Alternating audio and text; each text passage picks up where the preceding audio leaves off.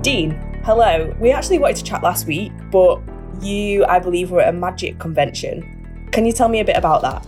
Hi Casey, yes. Thank you for having me on the podcast, first and foremost. So yeah, that's it. We were at the annual gathering of wizards, as I call it, which is a convention that takes place every year in Blackpool in the northwest of England, a venue called the Winter Gardens. Listeners will probably be familiar with that venue if they've been to Blackpool, of course. And every year, thousands of magicians from all around the world get together. It's called the Blackpool Magic Convention. The public can go and see it. Lots of magic, as you can imagine. Shows, seminars, lectures, competitions. People that are really geeky and into magic like me, but also what we call lay people, which is non-magicians, or if anyone's a fan of Harry Potter, you'd be known as muggles. Yeah, I think I've only just come back down to planet Earth from it because, as you can imagine, it's amazing and there's things going off everywhere. There's fire, people doing tricks. It's like you're in a movie all weekend, so it's absolutely incredible. Yeah, so I'm really excited to be speaking today, actually, although slightly nervous to bump into you in the office, having known now what I didn't know before. You're a salesperson by day, but your life is quite different outside of the office and outside of the soapworks. Do you want to tell us a bit about how you got into this and where this whole thing started? That's right, Casey. I do have a mystery life outside of talk business. So my story actually is very sort of classical, stereotypical for a magician, shown a trick by my uncle when I was a kid. And he did a trick with an elastic band, a couple of elastic bands actually, and the elastic bands seemed to melt through each other. It was amazing. But it really struck me and I loved it. It stuck with me forever. And then I went on this journey from being a child, practicing magic as a hobby, to turning it into something that I could do as a side hustle, but just going out and performing, and I absolutely love it. So there's two elements to this.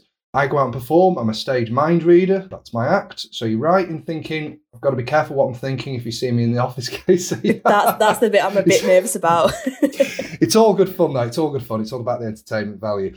Although you do get some controversial magicians, but that's for another day. So yeah, I go out and perform on stage. That has different branches as well. I'm part of a mind reading duo called R&D Mind Control. So yeah, I was due to go over to Santa Monica in California and perform my stage show with my partner in crime, Rick Green, as R&D Mind Control. Obviously, everything happened. That put the kibosh on it, so we couldn't go over there, but we were booked for this theatre. And then everything sort of crashed and burned overnight. So there's a reason I'm linking this now and telling you this story in the context, because with that stage not happening, and like performers around the world, not just in magic, you know, if you're an actor, actress, comedian, whatever, our portfolios practically disappeared, to use a magic term, overnight, because we couldn't go out and perform, of course. And this horrified me. So for a number of reasons. One, I couldn't go out and perform, but secondly, for my fellow artists and performers. And I had thought long and hard about what I could do to help the magic industry. And this is where the Factory of Magic was born. So this is my talent agency that I set up.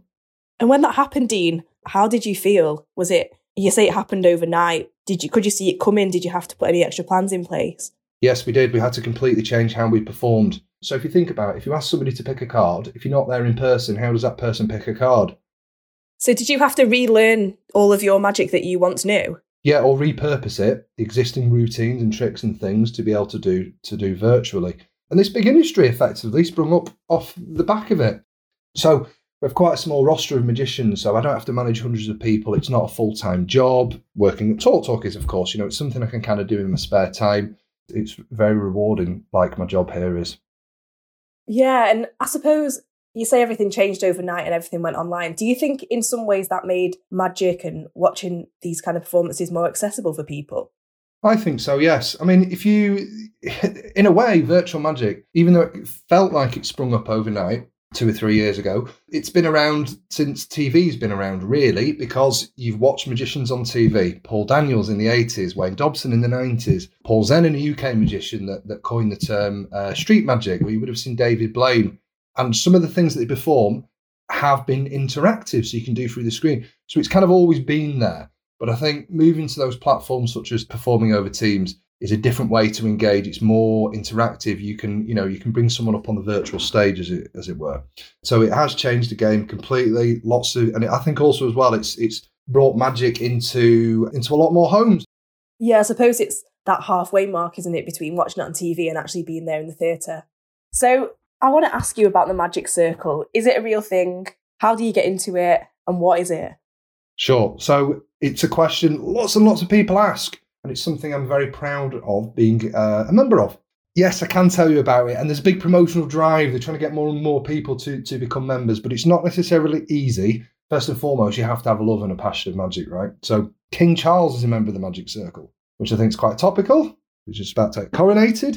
He does a really good cups and balls routine. It feels so random when nobody's heard about this. Everybody's seen cups and balls. Have you seen that, Casey, or am I talking nonsense? I don't want to say no, but... It's all right. A magician has 3 cups, and he has 1 ball, and then he's putting the ball under the cup, and he asks you, where's the ball, and you have to guess. It's like a sort of guessing game. Anyway, you sleight of hand to move it round. Hopefully I'm painting a picture. I don't perform it very well, although I do have a picture of somebody performing that on my wrist. I appreciate people listening. And is that the test to get into the Magic Circle? No, because I would have failed because I can't do that particular routine. So I'll come on to how I became a member. But I guess some of the background. So the Magic Circle is based in London, not too far from Euston Station. That's where the headquarters is.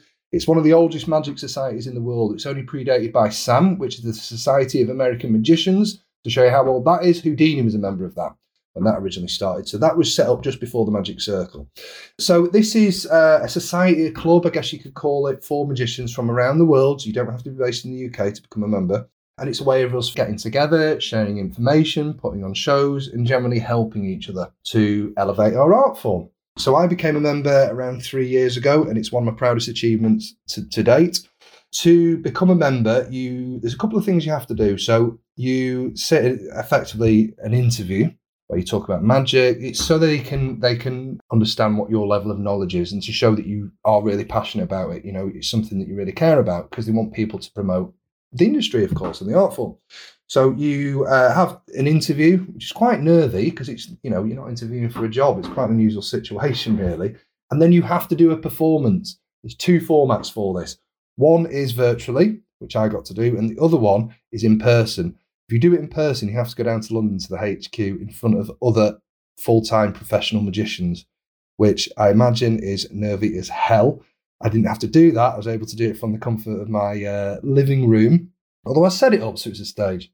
I was going to say, it might be quite different to performing to people who don't know magic, because essentially you're performing a trick to someone who knows how you're doing it. Yes, which is why I tend not to perform in front of other magicians, because my background is mind reading. It's quite difficult to perform that to a magician that perhaps understands some of the techniques that I use, whereas sleight of hand is very deceiving and you don't know what's going on. Whereas mind reading is very much a verbal form of the art. So yeah, it's very nerve-wracking. Unfortunately, I was able to do it over Teams. So there is actually another way of entering the Magic Circle, which was the path that I was going to do, and this is from an academic perspective. So I actually wrote a thesis on mentalism as an art form, and discussing why it's an art form, why it's different from magic, why I love it, things like, you know, it delves into the history and the theory around it. And I was about to submit that, and they said, why don't you just do a performance for us? So I did that, and that was obviously good enough. So I became a member, and I absolutely love it. In front of me now, I've got my magic degree, which is what you get in front of me, framed on the wall. I'm very, very proud of it. I wanted to do it throughout my life. It's something I talk to other people about. And, you know, it's an accreditation to say that, okay, you're a magician effectively. It's a great story. I don't know if you can tell what I'm thinking right now. Well, we will try something later on before the end of this podcast. Yeah, I was going to say, is there something that we can try now? Can you read my mind? Can you read the listeners' minds? Is there a little exercise we can do? There absolutely is. And I want to do something for the listeners. There's going to be a little bit of maths involved, as a bit of process, just to kind of get you guys on the way. But you could be thinking of absolutely anything by the end of it, because it's so random. So let's give this a try. So in case you get involved in this as well. So nice and simple start off. I want you to think of a number between, let's say, 1 and 10. Don't tell me what the number is. Number between 1 and 10. I want you to multiply that number by 9. I would imagine it's a 2-digit number. Yes. You have a 2-digit number. Excellent. Not giving much away. So split that up now and add those 2 digits together. So if it was like, 73, you'd add the 7 and 3. So add those 2 numbers together. So 73, 7 and 3, yeah, would be 10, and so on and so forth. Minus 5 from that number. Yep. You with me? There is a method to my madness. So the number that you have now, change the number to a letter in the alphabet. So A would be 1, B would be 2, C would be 3, and so on and so forth. Let me know when you have something. Yes, I do. Excellent. So I want you to think of, and hopefully everybody's doing this as well that's listening. So I want you to think of a country beginning with that letter. Don't say what the country is. Let me know when you have one. Yes. Excellent. Not giving it. You have a really good poker face. Brilliant. And a poker voice as well. I don't know if that's a thing. But now I want you to think of an animal beginning with the second letter of that country. Got it. You've got it. Now think of a colour of that animal to make it even more random. Gosh, this almost feels like a test. It is. Okay. So you have something in mind now. So you have a country, an animal, and a colour. I do. But I get the suspicion that you have something very random because there are no grey elephants in Denmark. Huh? Did I get it, Katie? Yeah, absolutely. Never come close to me in the office. Wow. Yeah, I'm impressed with that. I was thinking he's never going to get this. Wow. Okay, so how does this help you day to day, Dean? And does it help with your home life? Does it help that you can read families' minds? Or I wish it was probably a bit better than I could do, and I'm sure my wife would agree with that. So, yeah, I would say it definitely does. I think being a magician, mind reader, and working as a salesperson, which is all I've ever done, really, I think the skills are interchangeable. You know, to do that particular career role or performing, you have to be able to multitask. You know, you've got to be able to deal with people. You've got to be confident. So I utilise all of the skills, whether I'm speaking with a customer or I'm speaking with a client I'm booking a show for. So it's really useful. There's lots of things within, you know, the training, etc., that I can use. In sales, you know, sometimes you've got to present in front of people. Well, if you're already performing, you're used to performing on stage, that, you know, that should be easy. I still get nervous when I perform and anxious, like anybody does, I guess. But I know it's not for everybody because some people can't think of anything worse than standing up in front of a crowd and presenting or performing. In terms of home life, yes, because I perform at home all the time and my kids probably get really sick of seeing me perform. They're still at the age where they enjoy it and everything's still really, really magical. But I think at some point it won't become cool, especially when I'm trying to impress the friends that they bring home.